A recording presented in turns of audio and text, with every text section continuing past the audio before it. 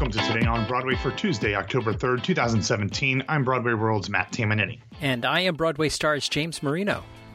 James, there's just too much crap going on in the news for us to, idly banter here, I feel like, at the top of the show. So if that's okay with you, I think we should just dispense with that for today. Absolutely. First up in the news, Lin-Manuel Miranda encourages people to help. Yeah, James, when we recorded yesterday's show, it was before the senseless and horrific tragedy in Las Vegas had occurred. However, at that point, we actually talked about Lin-Manuel Miranda's social media efforts to hold the president accountable for the recovery efforts in Puerto Rico and to encourage people to donate to charities helping those most in need. We also mentioned the efforts of Colin Donnell and Patty Murin to spearhead donations as well. As another horrific tragedy unfolded in our country, Lynn returned to provide a number of clear-headed ways that people can help others suffering in Las Vegas, Puerto Rico, Texas, Florida, and really anywhere else. In a series of social media posts, he said, quote, "You can give blood, you can help Puerto Rico, you can help the Virgin Islands, you can help Mexico. No shortage of ways to do good today. You can volunteer, you can call your representatives, you can find a place to send supplies. No shortage of ways to do good today." Now, James, I know that this is only barely qualifying as a theater news story, but with all of the unimaginable suffering going on in our country and in our world, I figured it was probably a good reminder that we aren't completely powerless, and though we are each but one person, we can, as a collective of concerned and compassionate citizens, in fact, make a difference. So whether it is giving to the Hispanic Coalition, the Red Cross, specific vetted GoFundMe campaigns, or volunteering yourself or giving blood, although if you're a gay man, you're not allowed, which is ridiculous, but we'll save that for another time.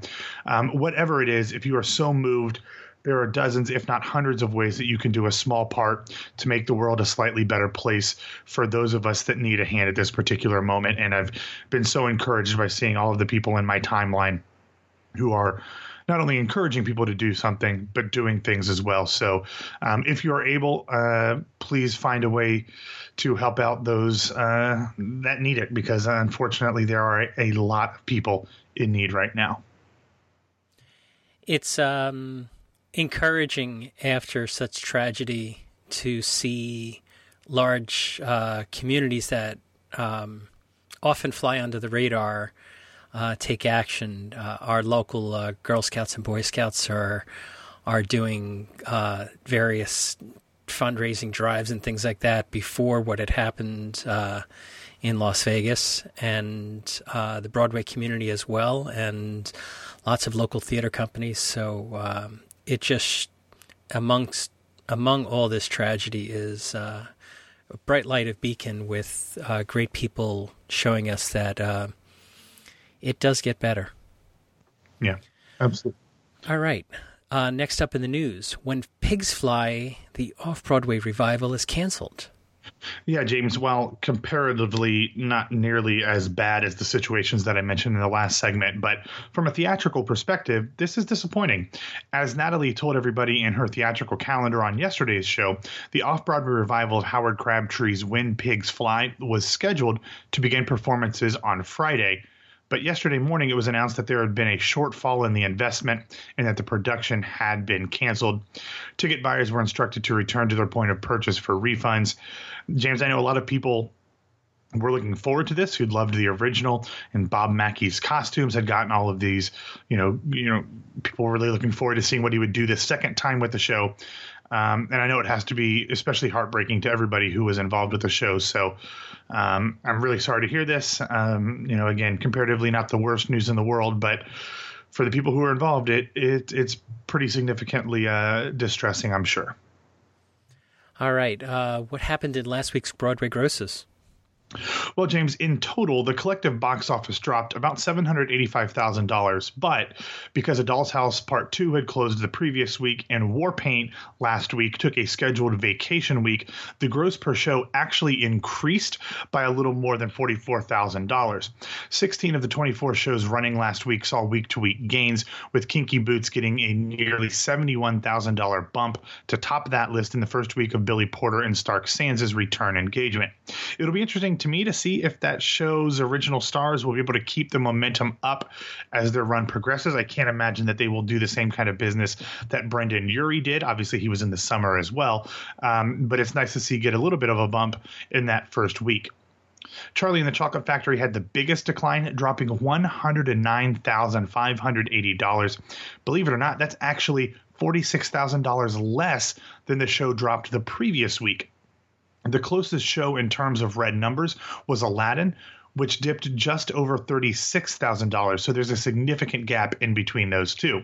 Obviously, Charlie is a kid-friendly show, despite the unrepentant child murder. But you have to wonder if it will make it past the holiday season with numbers like these as the winter months creep up in January and February, and then a couple of pretty big name shows start to make that Broadway space that it occupies really, really crowded. You have to wonder if they can continue to pull in enough grosses to keep the show afloat.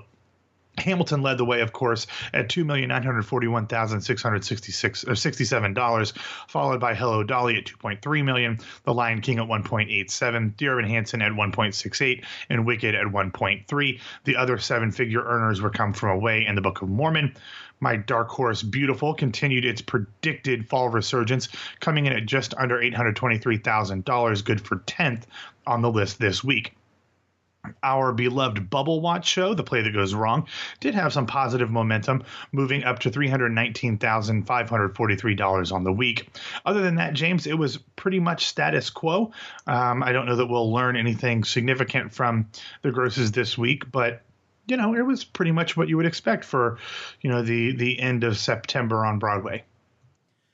I just was thinking that the Come From Away is really flying under the radar there as well. Yeah, I mean, you think, the shows like Hello Dolly and Dear Evan Hansen are getting all of the big, publicity and word of mouth from this past season. But Come From Away has consistently been in the $1 million club for most of its run, maybe not all of it, but I think once Tony nominations came out and stuff, I think that's probably about when it started getting up there. So it's a little show that could kind of thing. And I have a feeling that this one will be around for a long, long time and might actually outlast Dear Evan Hansen and Hello Dolly. Did you talk about Anastasia? I don't recall if you mentioned how I did not mention Anastasia, but it did fairly well. It bumped up $38,115 to come in at $822,993. It was actually 11th on the list this week, just behind Beautiful. So continuing to do well. Another show from last season, A Bronx Tale, was just 2 spots back, still doing fairly well. It dropped about $22,000, but it was at $713,000 for The Bronx Tale over the Long Acre. So some of these new shows are still continuing to do well, despite the grosses overall not being as hot as they were a few months ago. Okay, next up, Patti LuPone to tour her new album. Yeah, James, last week, the iconic Patti LuPone released her latest live double album, Don't Monkey with Broadway, with design by Robbie Rozelle. And the album is, in a word, scrum-diddly-umptious. It's fantastic. Yesterday it was announced that in the spring, following the closing of Warpaint on December 30th, LuPone will take her show on the road beginning in April. She will hit the thriving metropoli of Tallahassee, Englewood, New Jersey, South Bend, Indiana, Clinton, New Jersey, Schenectady, and Rochester, New York. Hopefully that she continues to do this show other places as well. I saw her do her, I think it was Woulda, Shoulda, Coulda tour a few years ago. And then I saw her on Broadway with Mandy Patinkin in their concert. And seeing Patti LuPone in concert is an unforgettable experience, James. So I hope that she adds some more dates. I know she does a ton of television when she's not on Broadway, but I hope she gets a chance to do this concert for many, many more people in bigger and bigger cities across the country. Okay, next up in the news, Ticketmaster sues a scalper for $10 million. Yeah, James. Yesterday, the New York Daily News reported that Ticketmaster had filed suit against a scalping company who allegedly used illegal technology to buy a bunch of tickets to high-profile events, including Hamilton, and then resell them at exponentially higher prices. The lawsuit was filed against Prestige Entertainment. James, that's nothing you're involved with, right? I can't comment on ongoing Legal pending, actions. yeah, got it. Anyway, the suit reportedly seeks damages in excess of $10 million. Apparently, Ticketmaster had been tracking the company for the past 2 years, and they alleged that Prestige Entertainment had created bots that could buy up to 30,000 tickets at a time, often getting 40% of the Hamilton tickets released at a time. Ticketmaster eventually canceled those sales and then put them back on sale. But James, my question is, if Ticketmaster can sue Prestige Entertainment for using bots, can the American people sue Russia for doing the same thing as well? I'm going to say there's a jurisdictional problem with the Russia thing. I mean, Prestige Entertainment seems to be based in Connecticut, which is a little bit closer. I can see it from my house. Oh, well, there you go. Living on Long Island. Nicely done. All right. What's up in the recommendation section? All right, James, there was so much crappy news to deal with yesterday that I wanted to give you a few things that hopefully will perk you up. First, we got the very first pictures of the stage adaptation of The Honeymooners that is playing at the Paper Mill Playhouse. It, of course, stars Tony Award winner Michael McGraw, the fantastic Leslie Kritzer, Tony nominee Laura Bell Bundy, and Michael Mastro. The show is running through, as of now, October 29th, and these pictures are really, really cool, James. We're so used to seeing The Honeymooners in black and white because it was a TV show in the 50s, but the set is really cool with a great skyline of New York, and I really, really liked it. I have no idea what the show is like. I haven't heard any of the music, but just from the pictures, it definitely conjures a really cool vibe to see The Honeymooners in a much, much different light, literally and figuratively, than we're used to seeing it. All right. And the Simpsons are going to Broadway.